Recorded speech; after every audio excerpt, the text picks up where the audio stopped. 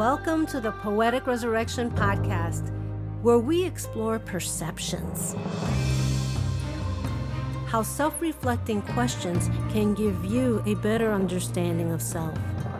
I'm your host, Sonia Iris Lozada. Stay tuned.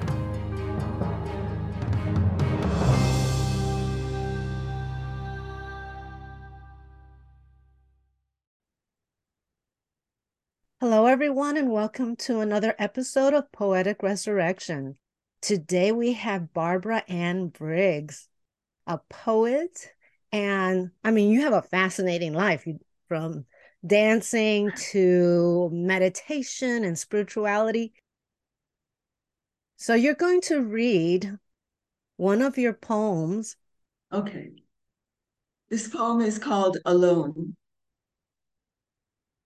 Because I stood alone amidst the emptiness of space and beheld your beauteous form cast against the sky, because my heart knew you, majestic, divine, knew the dance that you dance in that twilight hour.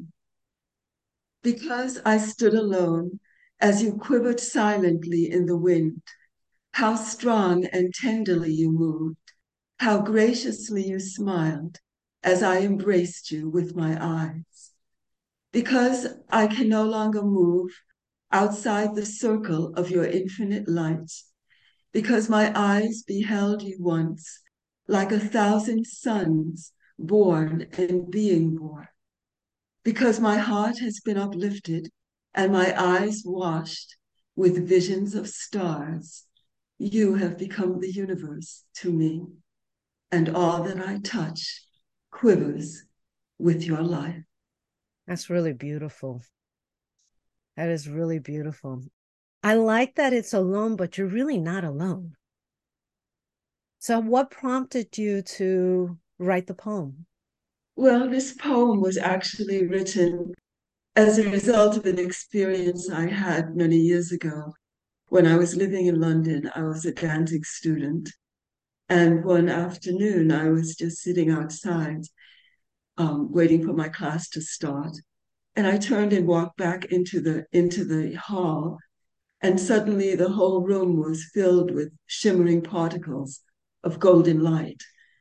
And the room was just dazzling with light. It was shimmering with golden light. It was filled with golden light. And this experience was a sudden change in my perception. I'd been meditating for about 5 or 6 months, and suddenly my perception just shifted spontaneously.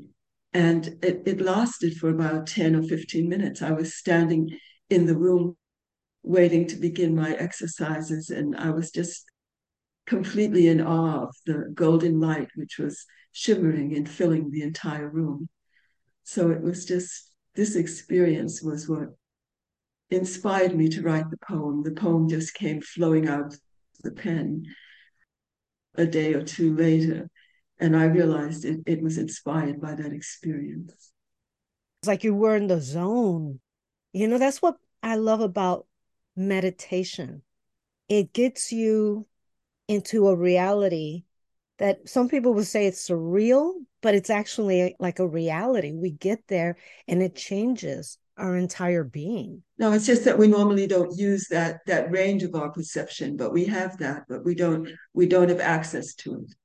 And you offline had told me that you went and you studied with a teacher, and that made a big influence. Now, when did you leave dance? Because you were a dance student in London. I left dance because after a year at the dancing student, that was in the mid 70s. After a year, I realized that most of my friends were actually meditating. I was living in London, and I started meditating several months before. And then I was in contact with many other meditators in the community. My best friends were all practicing the transcendental meditation technique. And after about a year at the school, I realized that I could contribute much more to humanity if I became a teacher of transcendental meditation than if I started to dance and just became focused my life on dancing. because I had actually started dancing seriously quite late in my life. And I realized that to become and to share what I wanted to say about life through dance, it would take a much longer time and it would be much more difficult to make an impact on the world. So after a year, I decided to go and become a teacher of meditation. Can you describe to the audience what the difference is between regular meditation and transcendental meditation? Oh, yes, of course, I'd be happy to do that. The difference between most other forms of meditation is that they usually involve concentration or contemplation. Concentration is holding the mind on a particular focus and not letting the attention shift. And this is usually found to be quite difficult. And then people say, well, I can't do it. I'm not able to. I get very tired. I can't keep my mind focused on a candle because my attention keeps shifting. And concentration is like treading water. If we're in a pool and we have to stay in one, it's much more difficult to tread water than it is to swim around because it takes much more energy. In the same way, if we try to hold the mind on a particular focus, the mind naturally wants to expand, and to hold it on a particular point of attention may prove very difficult. And that's why some people say that they're not able to meditate. Another form of meditation is lifting ideas like God is love, I am one with God, the universe is my family. We can go from one idea to another, but it's still swimming on the surface of the pond rather than diving to the depths of the ocean. With transcendental meditation, we take a dive to the very depths of the ocean to fathom that level of pure consciousness, which is the very foundation of life itself. So that's the difference between transcendental meditation and most other forms of meditation. The regular form of meditation, we have to be consciously aware, whereas in transcendental, it's going into the soul and allowing it to just be. Is that correct?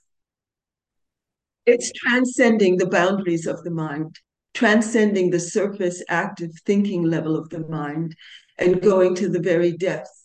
The deepest level of the universe and the deepest level of the human mind are actually consciousness, consciousness, that field of pure intelligence. Even physics is saying that the universe is more like a big mind than a physical, actually a field of percolating field of intelligence. And the deepest level of the universe is a field of unbounded intelligence. And that intelligence can be accessed during our meditation. And during transcendental meditation, we just learn how to take the correct angle, which is inward, and the dive happens automatically to that field of pure consciousness, pure being, pure intelligence. There's been something because I've been, I study meditation. I'm not a teacher by any means like you, but what I find people have confusion, and myself as well, is what actually is consciousness. So someone could understand basically what consciousness is. Consciousness is actually the inner wakefulness of the mind, that inner awareness that allows us to be awake, that allows us to experience. We experience the, yes, consciousness is the inner wakefulness of the mind, that inner awareness that allows us to experience, that allows us to know, to perceive, to be aware of what's going on. That consciousness is who we are. We know life, we experience life through our consciousness. The more awake we are inside, the more we have that inner awareness, the more we can experience of life. When we're fast asleep, we're not conscious. But when we wake up, we're conscious. We have that consciousness, that awareness, that inner wakefulness of the mind. This is what consciousness is, that awareness, that the inner wakefulness, the inner alertness of the mind. Consciousness is actually all there is. Thank you, because that is what actually bonds us together. Yes, it does. Because we're all conscious beings. We're all conscious beings. Yes. When you get to that level, then you realize it's a oneness. the biases people have, it means No, the nothing. biases are all relegated to the surface of life. If we go to the depths of life, there's only one unified field, one unified wholeness of life. And as you say, consciousness is what binds us together. Even stones and trees and animals, everything has consciousness, but to a different degree. They might have much less lively consciousness, but everything is made of that field of intelligence. So everything, every grain of creation has some degree of consciousness. But we're the only human beings can be conscious of consciousness itself. Only human beings can experience the field of pure consciousness. It's also a field of bliss. There have been times where I have meditated and I feel this joy just come from being in that zone. Yes, because the field of pure consciousness is a field of Sat Chit Ananda, eternal consciousness of bliss. It is a field of infinite bliss. It is a field of perfect balance. It is a field of eternal oneness. It's the home of all knowledge and the home of all the laws of nature. It's like coming back home to who we really are. So naturally, it will be a field of infinite bliss, just as the experience of coming back home is an experience of joy and inner satisfaction and inner contentment. And I am guilty of like meditating so much to stay in that bliss. And then I have to remind myself I'm in a material world, so I can't stay in that bliss all the time.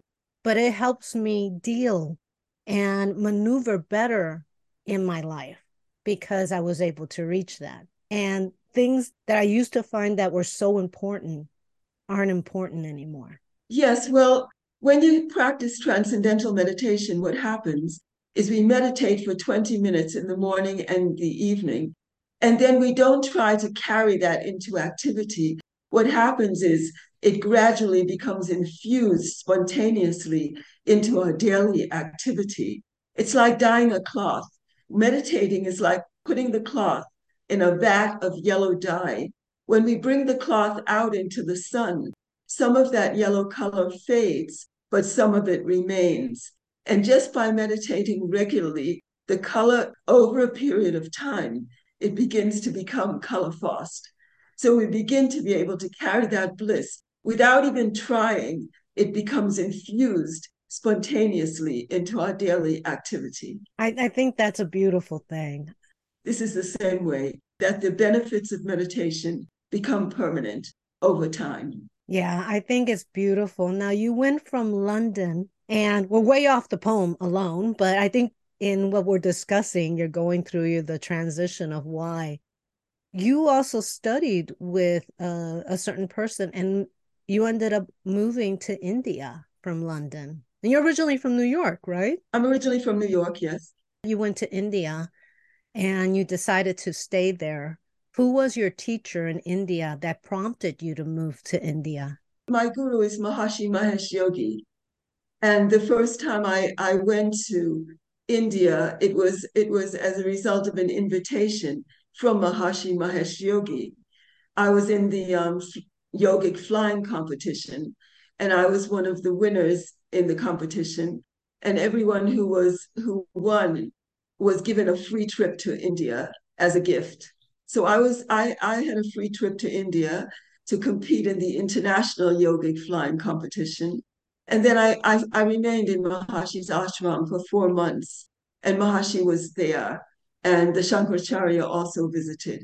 It was a very special time in my life. I was extremely happy in India. I felt that as if I'd finally found my home.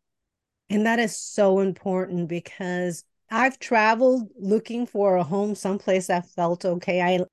But what is this contest? What did it entail? The yogic flying contest, Mm-hmm. the yogic flying competition, the TM City program, SIDHI, city means perfection in Sanskrit. And this was a competition which was a test of people who were doing the advanced program. And we were competing in the hurdles, the high jump, the 50-meter dash, different competitive skills. First, we'd meditate and then we'd compete. And we were competing in lotus position. We were sitting cross-legged and we had to raise off the ground in the yogic flying competition. And we were tested on high jump, long jump hurdles, and 50-meter dash. And yeah, it sounds incredible, but Maharshi actually had scientific experiments done, and they found that during the yogic flying, the brainwave coherence is increased phenomenally. There's incredible coherence in the entire brain during the yogic flying. And this coherence, which is increased so much, it spreads into the environment. And actually, people who are practicing yogic flying in areas which have crime or violence, this violence and crime begins to decrease when there are large groups practicing yogic flying together because the coherent waves spread into the atmosphere and they calm down the violent tendencies. So this is why Maharshi was focused on the yogic flying, because it actually has the ability to calm down the violent tendencies in society and in different countries. This effect has been tested many times in different countries. That's fascinating. And it made me think of this one woman I was listening to who went to a town and the entire town meditated. So the energy was very uplifting for these people. But my question is for this yogi flying, is it a thing that is done by chanting and sound? Because I know sound has energy to lift. No, no, this is just done. We meditate. We just do our meditation with our eyes closed. And when we finish our meditation, we are also practicing an advanced program, which you can learn after 4 months of meditating, the TM City program, which enlivens different areas of the brain. So we practice that program, and then we practice the yogic flying. And there's no chanting involved. It's done in silence.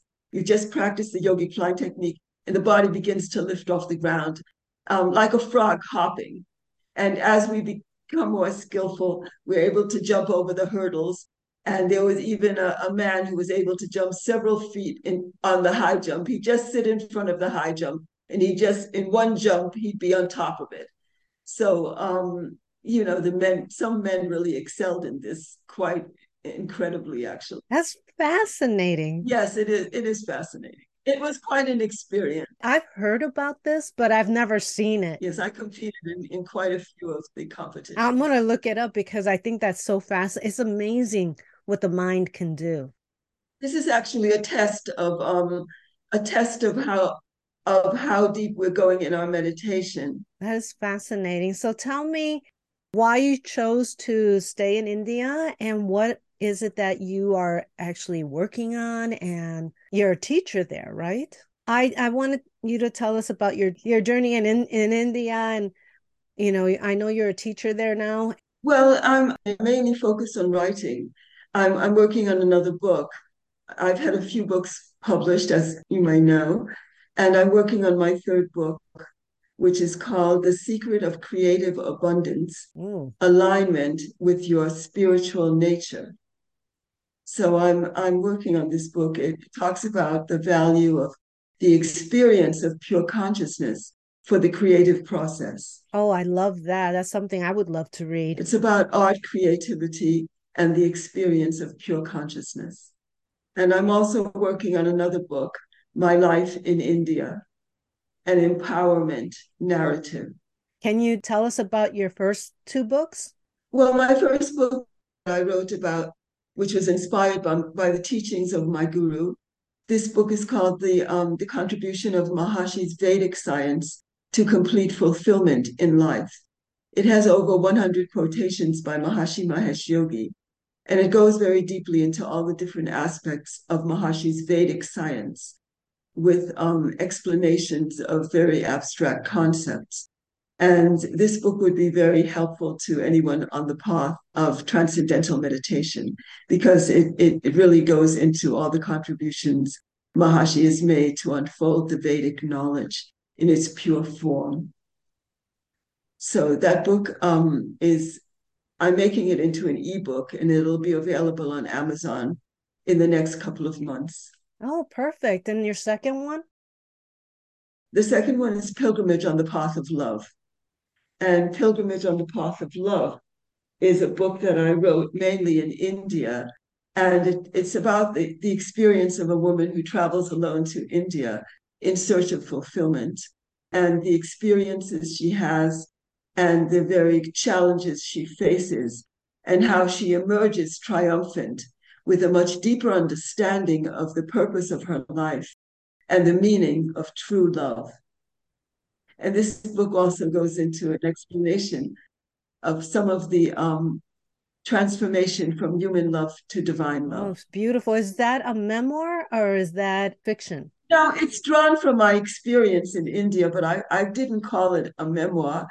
It's a novel of visionary fiction. Of course, I drew from my experiences, but I call it a novel of visionary fiction. Well, that's beautiful.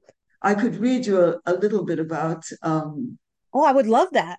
a small section of it when I speak about that quality of divine love, which is gone into more deeply in this book. Please, I would love to hear it. Yes. Can you read a little bit of it for us? Yes, of course, I'd be happy to do that. I can actually hold up the book. Perfect. This is the book, Pilgrimage on the Path of Love. And this is from chapter 11 of this book, Pilgrimage on the Path of Love. This is about that quality of love. There are moments in one's life when words only clutter the innocent realm of pure emotion. Sometimes it is better to just witness the flowing waves that gather, rippling round the rocks and eddies in the river of life. Sometimes it is enough just to know that silence contains its own language. But to hear and heed this inner language, one must put the thinking mind to rest. This was one of those moments. Tashi leaned forward on the divan, and I felt his touch, though we did not touch. He opened his lips as if to speak. No sound came forth, yet I heard the voiceless voice of his soul echo in the stillness. We sat wed to silence for some time, and as ordained by the gods, no one entered that space during our communion. Then suddenly the moment ended. I reflected, our lives are the same. I recognize myself in him. Something in him calls awake my inner being. I want to run into his arms, but this is part of the illusion. This I know, and yet the feeling continues. We have met and our hearts have commingled in the heart of God, where the body is as wind, a golden breath on the lake of pure consciousness. There, in the shrine of the infinite being, there are no arms or legs or bodies to touch. There is only one eternal melody shimmering in the ocean of pure love. That is well written and beautiful because I felt it. I felt that yearning and yet acceptance and the love in there. Thank you. That's really beautiful. My pleasure. We are getting to the end of the interview. Is there anything that you would like to address with the audience? The only thing I would like to say is art is very powerful. All forms of art can be a vehicle to transform human consciousness and help consciousness to expand and evolve. And I feel that the purpose of art is to elevate and inspire and lead people to higher consciousness. So I feel that the role of the artist is very special. We have to really take this role seriously because the world is really in need of an expansion of consciousness. And anything we can do to infuse more love, more harmony, and more peace into the world will be very gratefully received by everyone on this planet. So I feel the artist has a special responsibility to lead the way toward the expansion of human awareness. That's all I wanted to say. I so agree with you. And they have found in schools when they take away the art programs that the students don't do as well. Art in life, period. Even if you want to decorate your home, it's an expression. Yes. And allowing ourselves to express is very important. Yes, very important. Yes. And to take that expression from the deepest level will really change the world. It definitely will. Has made a change in my life. So firsthand, I can agree. Is there anything else before we sign off? Plus, how could people get a hold of you? People can contact me through my website. My website is barbaraannbriggs.com. And all my contact details are on that website, barbaraannbriggs.com. And I have a contact page. And anyone who would like to send me an email, my email address is also on my website. So feel free to come to the website, visit, listen to my podcast, which is on most of the podcast websites. It's called Essence of Life. Thank you so much. And I will put all that information below so that we can get in touch with your beautiful soul. And thank you so much for being on the show. It was my very great pleasure. It was really very enjoyable to speak to you. And thank you so much for the invitation. Thank you so much. And all the best, very best wishes to you. Blessings. Thank you for listening to the Poetic Resurrection podcast, available on Apple iTunes, Spotify, Amazon Music, Google Music, and many other podcast platforms. Please visit us and subscribe to our newsletter at poeticresurrection.com for the latest information and updates.